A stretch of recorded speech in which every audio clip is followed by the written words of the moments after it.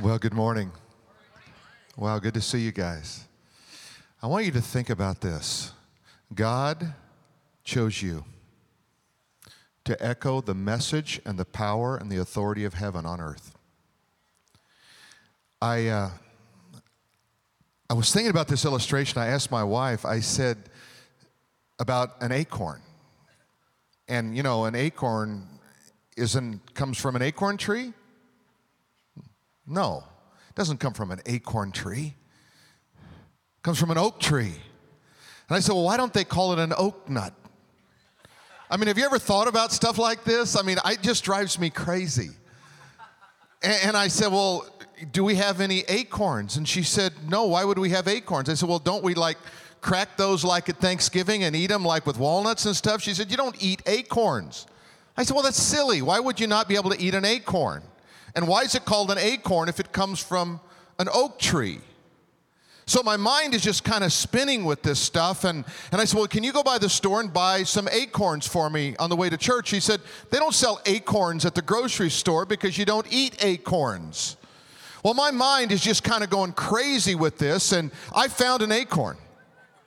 Okay, so I have an acorn. So I want to give this as an illustration. We said last week that faith is the currency of heaven.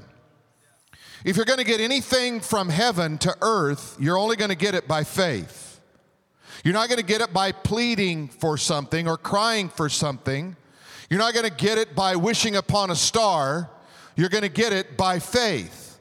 So I want you to think about an acorn, because you have to be able to see the oak tree in the acorn. See, within this little acorn is an oak tree. And so it is with you that in your faith, you have to be able to see in your faith the substance of that which you're trusting God for. And that's the only way it becomes a reality. So I had my faithful assistant and spouse this morning studying acorns. I said, look up the acorn thing. I'm still worried about this acorn. What does it mean? What does the word acorn mean? And the first definition that came up, the word acorn actually comes from a German word, but it literally means the land to be discovered.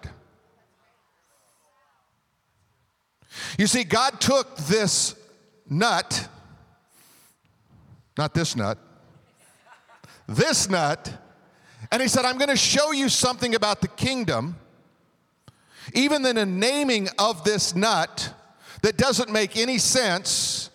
You understand the origin of that word. It is the land yet to be discovered. And I would say that your faith is a land yet to be discovered. That God has thousands upon thousands of things he wants to bring into your life, but he cannot do it unless you operate according to the kingdom. The Bible says that one day is as 1,000 days, or 1 day is as 1,000 years unto the Lord. Now, I want you to think about this for one moment, because we calculate time based on days, weeks, years, months, etc. So you think about what happens in one of your days. God says that's the equivalent of 1,000 of my years. Now, stay with me on this one, because this one's going to get a little deep. How many blessings does God have for you in 1,000 years? God says, I can give you those every day. Because one of your days is as 1,000 of my years. God has stored up blessings that are waiting for you, answers to prayer that are waiting for you, but you have to learn how to release those in heaven, on earth, and that's what Echo Series is all about. There's a principle in the kingdom. The kingdom of God is a selfless kingdom. If you put self into the kingdom, you lose all the benefits of the kingdom. It is a selfless kingdom. Humility always comes before honor in God's kingdom. If you try to have honor before humility, you blow up the entire system of the kingdom in your own life. The Bible says, humble yourselves under the mighty hand of God, that in due season he might exalt you. God wants to exalt you. God wants to lift you up. God wants to give you more. God wants to even honor you, but he cannot do it unless you first walk in humility. The problem with humility is if you think you have it, you don't. If you tell someone you have it, you've gone even further down the rung. Humility is something that you're not aware of, but you possess and you carry with you. We are to carry humility as we carry a garment, as we carry a spirit. We carry that with us wherever we go. The standard in the kingdom, now watch this, the standard in the kingdom is not set by man but by God. We don't ask God to conform to our standard. He is the standard, and we ask, how can we be like him? How can we shape our life and our thinking after him? That's why we want to have the mind of God. When we have the mind of God, we think like God thinks, we see like God sees, and we don't have to be shaken by what we feel and experience on life on planet Earth. Well, let's jump into the message here. The ministry of Christ is our standard, not contemporary culture. I realize that it's very, very popular and in a lot of churches to try to say, how do we take and give you culture that you accept and you like in such a way, and in the process we mess up the message. What we want to do is we want to be relevant, but we don't want to substitute contemporary culture for the message, so that we make the message palatable. We make it easy for people to accept. Think about how radical Jesus was. He said to the religious leaders, you're like whitewashed tombs. On the outside you look good, but on the inside you're just dead men's bones. Not very PC, is it? Right? Think about John the Baptist. They came down to be baptized, the Sadducees and Pharisees, and he said, bring forth fruits of repentance and then I'll baptize you. He says, you're a brood of vipers. Have you ever heard this? We were having a discussion with our friends who spent the night with us this weekend, and we were talking and said, I just want to be Christ-like. I said, which event in Christ's life do you want to be Christ-like? Have you ever thought about that? When we say I want to be Christ-like, typically what that translates into contemporary culture is, I want to be a floor mat so everyone can walk over me. How about, do you want to be Christ-like? Do you want to be Christ-like when he drove the money changers out of the temple? Do you want to be the Christ that said to Peter, get behind me, Satan? Do you want to be the Christ in the second coming, that when he comes down, he judges the world? Do you want to be the Christ who reaches down and picks up the hand of the Samaritan woman and gives her grace and gives her mercy? What moment in Christ's life do you want to be? You see, only discretion, wisdom, and discernment will guide you in those things. I guarantee you that to be Christ-like does not mean to be a floor mat. You see, Jesus was meek, but he was never weak. We are to be meek, but never weak. We are to walk in the strength of the Spirit of God, putting on the armor of God, knowing that we are the head and not the tail. That is the divine commandment. That's what servants in the kingdom do. Let me give you a story. This is a story of the 10 lepers. It says in Luke chapter 17, verse 11, now it happened when he went to Jerusalem that he passed through the midst of Samaria and Galilee. Then he entered into a certain village, and there met him 10 men who were lepers, who stood afar off. You see, they were commanded because they thought it was contagious, that you could get it just by touching someone. Jesus blew that up on several occasions when he reached down and touched a leper and healed them. He wanted to show that there was nothing that physically was going to hurt you by touching a leper, but he also wanted to break down all the social junk that was in the world right there that prevented love to someone who was an outcast. And if you don't understand that principle, you miss the kingdom. You see, we are called to touch the lives of those who are social outcasts, regardless of what that social stigma is in their life. He said, and they lifted up their voices and they said, Jesus, Master, have mercy on us. It's interesting because they don't use the word Lord, but they use the word Master. They said, Jesus, they said, Savior, would you have mercy on us? Would you do something here? Because we are without mercy right now. We are living our life apart from mercy, and we are so isolated from God and from man and from our family and everybody else. We need mercy in our life. Would you have mercy on us? So he saw them. I want you to know that when you reach out to Jesus, he sees you. You see, it was interesting that the Holy Spirit put that little phrase in there. He saw them. It doesn't say he heard them. He said he saw them. He connected with them. They were not used to someone looking into their eyes and seeing the depth of their pain and their soul. He says he saw them. I want you to know that Jesus sees you. It doesn't matter where you've been, what you've done. He sees you. He doesn't see your junk. That's so important because we tend to judge people by what we see in them. Jesus can look past that and see into the heart of the pain and the real person, and that's why he's such a wonderful Savior. And he says when he saw them, he said to them, go show yourself to the priest. What an unusual comment. He doesn't say be healed. He says go and do what the law prescribes. That is, go to the priest and see, am I clean? And then the priest would declare them clean. But it's really interesting what happens here. And so it was, as they went, they were cleansed. You see, their going was faith. Not the words of their mouth. It was their action that was faith. Faith always has this verb connected to it. The idea is, what are you doing that demonstrates to someone that you believe what he said? It could be you say, I'm healed. It could be you say, God has got it. Whatever it is, it says, as they went, they were cleansed. Now let me take you through a journey on this idea of the kingdom, because our assignment is to bring heaven to earth. Our assignment is not to go to heaven. That's our destination. Our assignment on earth is to bring the reality of heaven on earth so that people understand the Father. Because without understanding the Father, they don't want anything to do with Christianity.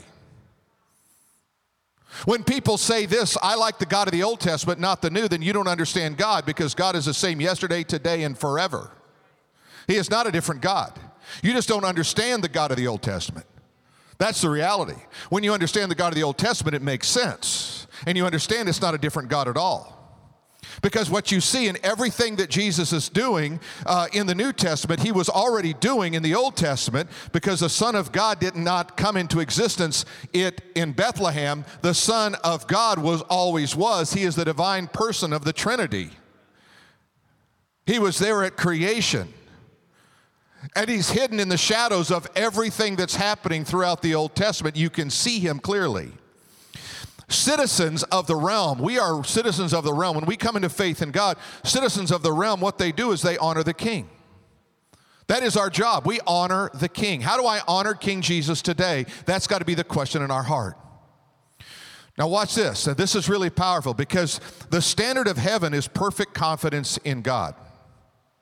That's the standard. If I have perfect confidence in God, then when problems come to me, I don't fear and I don't blame God.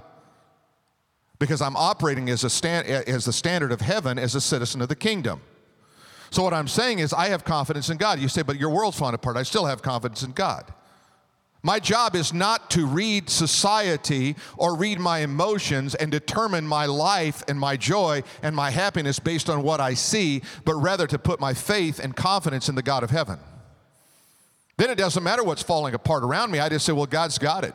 God brought me through this for some reason. I don't know what it is. It doesn't make any sense to me, and I don't like it. There's a lot of stuff that God takes me through I don't like, amen? But I trust him, and I love him, and I don't blame him, because I have confidence in the God of heaven who understands the end before the beginning. The kingdom of God has a king, it has a realm, it has law, it has subjects. And the king of the kingdom, now watch this, the king of the kingdom, he protects, he empowers, and he envisions. So let me just take you through this. Think about the kingdom of God. There is a realm. The realm of God is the rule of God. The kingdom of God is not just here. The kingdom of God is not just on earth. The kingdom of God is not just in space. It includes into what we call in the Bible the heavenly realm, the spiritual realm. It extends beyond that, and there is no place where his authority and his rule does not operate. He is not threatened by anyone, including Satan or you or people denying him. He is not threatened by church attendance. He is not threatened by people using his name in vain. He's not worried. He's not wringing his hands. He's not looking at the Holy Spirit and the Son and saying, what are we going to do? He never does that. He is confident because he knows the end from the beginning. He is the Alpha and the Omega, and he knows all things before all things were ever understood or made. He seeks counsel from no one because no one can advise the one who knows all things. He does not seek power from anyone because he is omnipresent. That means he is present everywhere, and he is omnipotent. That means he is all-powerful. He established a law. The law is called the Word of God. Everything that operates in the realm operates by the law of God, the revelation of God. The Word is literally the breath of God. Jesus came as a living word, and he gave us the written word so that we might understand. So it is by thy words that we live, breathe, and have our being. Subjects in the kingdom are those who agree to the rules of the law and operate within the realm of the kingdom. So there are those who are not subjects, they're rebels in the kingdom, but they're still under the authority of the king. And God, even in his mercy, blesses those within that realm who are not subjects by saying, I cause it to rain on the righteous and the unrighteous. I bring life to those, even those who do not love me and serve me yet. And then there is the king. The king means he's the king. The best way to understand kingship is he's the king. Did I make that clear? Is there anything about kingship you don't understand? He's king and I'm not. The first rule in the kingdom is God and I'm not. The second one is that God does what he wants, when he wants, to whom he wants. And the third rule is he doesn't have to ask for, get an explanation or give an explanation to anyone in the realm because he's the king. That's how the kingdom of God operates on planet Earth. The message of the kingdom was really simple. He got his disciples together. He said, here's your message. I want you to take the message and go out and do it. And then he passed it on to the 70. Then he passed it on to us. Here it was. The message was clear. Proclaim the kingdom, heal the sick, cleanse the lepers, raise the dead, and cast out demons. In a later occasion, they said, what's the message of the kingdom? He said, heal the sick, cleanse the lepers, raise the dead, cast out demons. Pretty simple. That's our kingdom assignment. Whose? Mine? Yes, it's ours. You see, because you are a subject within the realm, you've been empowered with the law and the Spirit, and you are to go out and carry out the dictates of the king. Now watch this. The presence and the power of the Holy Spirit is essential. You cannot operate apart from the Holy Spirit. You cannot be a good Christian and not live in the power of the Spirit. You have to have the Holy Spirit living in you to be a believer, and you have to be led by the Spirit to confirm that you are sons of the living God, and you have to walk in his power. You say, well, I don't know how to do that. Well, it's really simple. God, just forgive me, cleanse me, fill me with your Spirit, and let me be used by you. You say that every time you think of it during the day, and you'll watch how your life will change. There's no magic formula here. Charles Finney was a great evangelist that lived in the 1800s, and Finney was someone who was powerfully moved. Finney was so far from God that, believe it or not, the pastor of the church where Finney would attend and lead music said, quit praying for Finney, he's too far away. He was a great musician. He was also an attorney, and they let him lead worship, but they knew he wasn't converted. They said, quit praying for Finney, he's too far gone. Finney, on one moment in time, he was led into the wilderness, and when he went out into the woods, he began to pray, and he was under such pressure of the Holy Spirit, he later wrote this about his conversion. I was powerfully converted on the morning of the 10th of October, 1821. In the evening of the same day, I received overwhelming baptisms of the Holy Ghost that went through me, as it seemed, body and soul. I immediately found myself endued with such power from on high that a few words dropped here or there to individuals were the means of their immediate conversion. And it was from that Finney would be greatly used to radically change the world of that day and see many, many people come to faith in Christ. Now back to the lepers, Luke chapter 17, verse 15, and one of them, remember the 10? And one of them, when he saw that he was healed, returned and with a loud voice glorified God. And he fell down on his face at the feet, giving thanks, and he was a Samaritan. Now, I'm going to tell you more about that in just a moment, but I want you to think about this. Only 1 out of 10 celebrated. Can I tell you that we've seen people healed here that once they're healed, they're done with God. I know it seems impossible. They've seen great miracles, but they just can't seem to connect the next piece of it.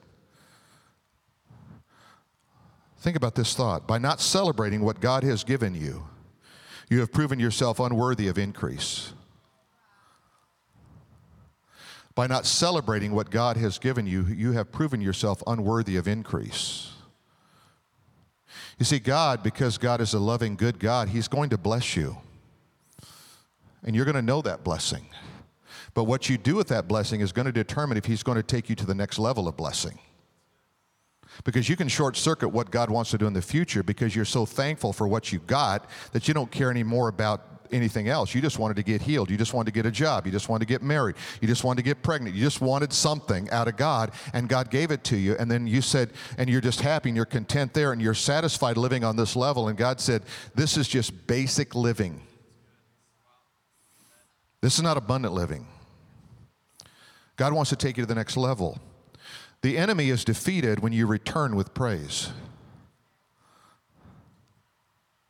That's when the enemy is defeated. Not when you see the miracle. It's when you return with praise. You see, you were designed to carry the presence of God. You were custom designed by God. Angels were never designed to carry the presence of God. They were designed to proclaim the presence of God, but you carry the presence of God because in all of creation, the only creatures that God created to carry His presence were man. He created you with a spirit, little s, that contains His Holy Spirit, big S, right? Your body, soul, and spirit. So you are a carrier. You are the temple of the Holy Spirit. You remember the book of Acts, some of you remember the story. It says that there was on their head like flames of fire. And you look at that and go, what was that all about? God was showing them that was the flame. That was the flame. They were now the temple. They were now the carriers. Just like in the Old Testament, the flame of God was on the tabernacle and in the temple. When the Shekinah glory came, He says, now my glory is on the individual. You're carriers. Exposure to the supernatural will increase your capacity. When you expose yourself, like Tammy said, when you come and listen to Rietta, you're exposing yourself to the supernatural. What it does is it expands your capacity for the supernatural. That's why you should never miss an opportunity. When God is doing something like that, you say, I've got to be there. I'll change my entire schedule. I have to be there because I want to expand my capacity for the supernatural. Because your willingness to embrace the kingdom makes room for more revelation. Your willingness to embrace the kingdom makes room for more revelation. I say, I want more revelation, then you have to position yourself in order to do that. I want to just cut to a short video here of kids praying for one another. So can we see that video now? We don't have that video now. There it is.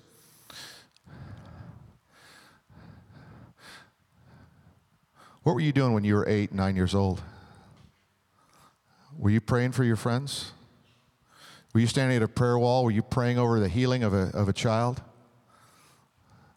Or were you playing a video game? What were you doing? You see, we have to reclaim the power that was forfeited to the enemy. Part of what we do is we go back and we retrieve whatever we gave over to the enemy. Now go back with me to Luke chapter 17, verses 17 and 19. So Jesus answered and said, were there not 10 cleansed? But where are the 9? Were there not found any who returned to give glory to God except this foreigner? Remember, it was a Samaritan who came, right? The Samaritan came back. You know why the Samaritan came back? It was more than gratitude. You know what it was? He had no priest. He wasn't Jewish. Where do I go? And in that moment, he realized that Jesus was not only healer, He was His priest. He was Lord. He came back, and look what it says. He says, were there not any found that returned to give glory to God except the foreigner? And He said unto him, arise, go your way, your faith has made you well. Now, what's interesting? There was only one who was made well, but there were 10 that were healed. Do you know that you can be healed and not be made well? You see, because you got healed doesn't make you well. It doesn't make you whole. It makes you healed. What God is teaching us here is this principle that I can get in a little bit of God and never get the full revelation experience of God because I short-circuited it myself. You can encounter the kingdom and not be made whole. You see, because kingdom residents, watch this, are agents of transformation. You see, when you're made whole, you don't hold the blessing to yourself. You now make that blessing available to others. You now feel compelled to pray for someone else. You see, what we've done is, and we've begun a transformation in our whole generational ministry that began really this year. And it is that we are not going to play games with kids apart from them understanding the reality of the supernatural. So we're gonna let kids have fun. And you saw in that video, they had a lot of fun. But you also saw them at the prayer wall. Did you see the intensity of them at the wall? I was praying this morning, and God just gave me this little revelation. He said, I was looking at this little box. It was about six. It was one brick. It was 6 inches high and about 10 to 12 inches wide. And I counted the number of prayer requests just in that one little spot I was in. Just a half of a square foot, right? And there were 42 prayer requests. So I multiplied that out, and based on what I estimated that wall to be, and I estimated the wall's about 50% full in 2 years. And I estimated there were somewhere between 8,000 and 12,000 prayer requests on our wall right now.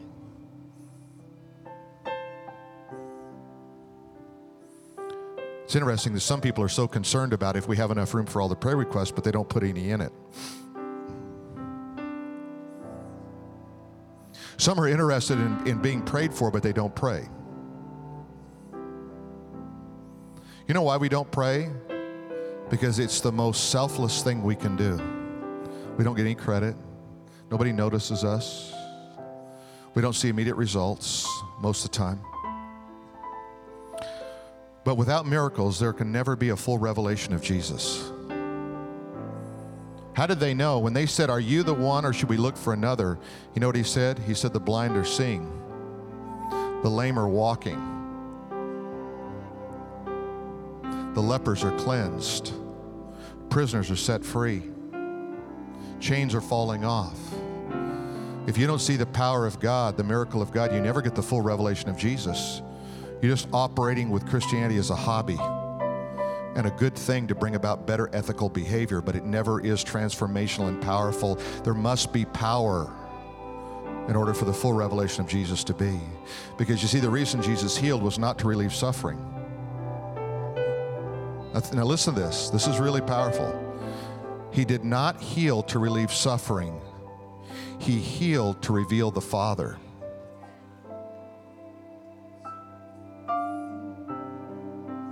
Because if everybody's made well at the local hospital, that doesn't necessarily mean they meet the Father. I thank God for modern medicine, but it is not designed to reveal the Father unless you have a heart for the Father.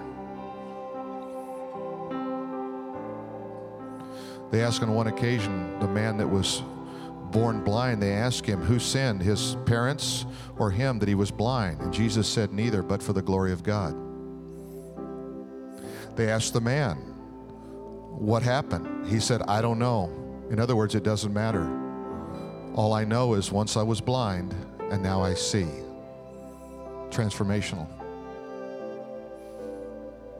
We think about how we apply this to our life. We have to move in the direction of our divine assignment.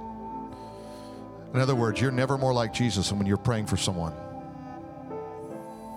You realize the disciples never asked Jesus to teach them how to do miracles?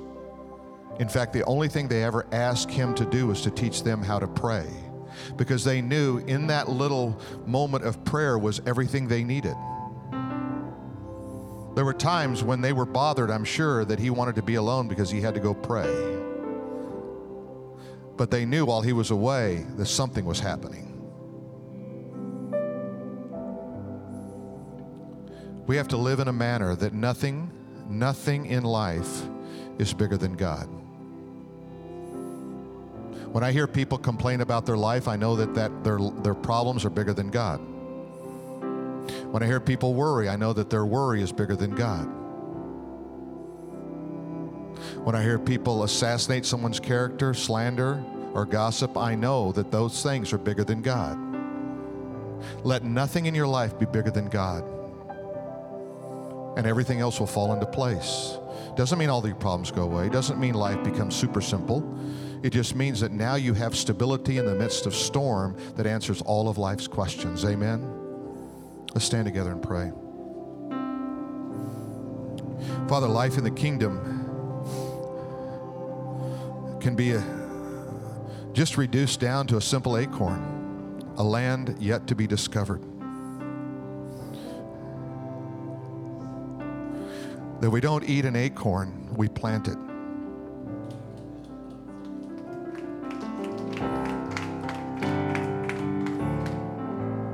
Think about how simple that truth is.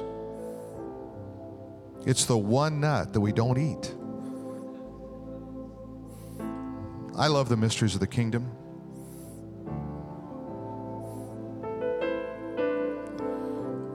Can you see the oak tree in the acorn in your life?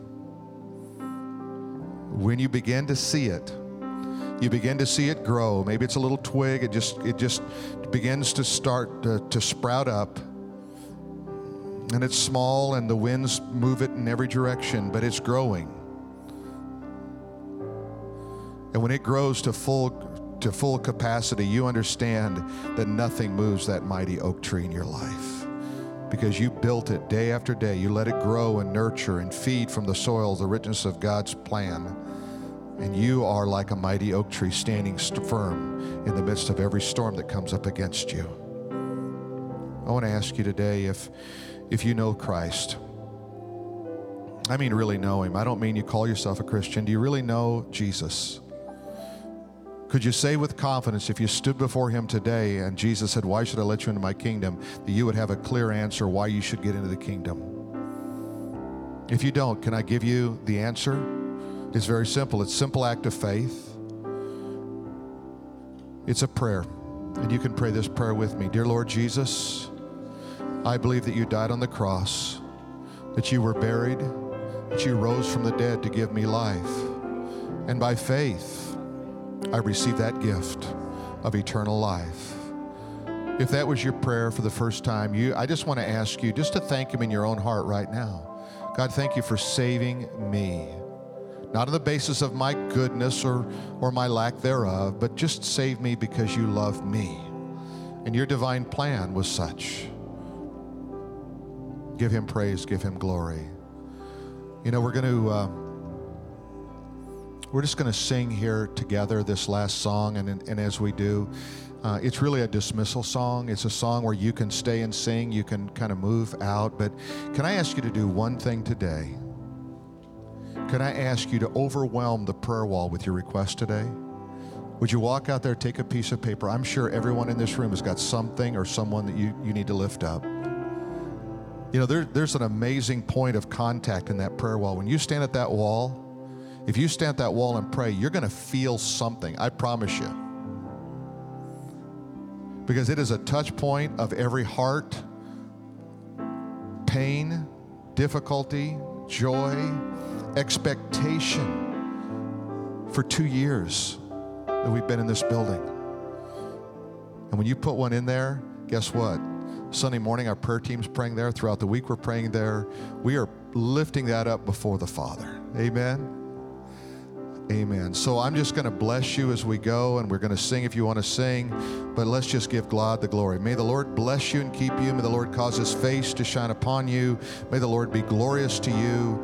May you plant the acorn in the land yet to be discovered. In Jesus' name, amen.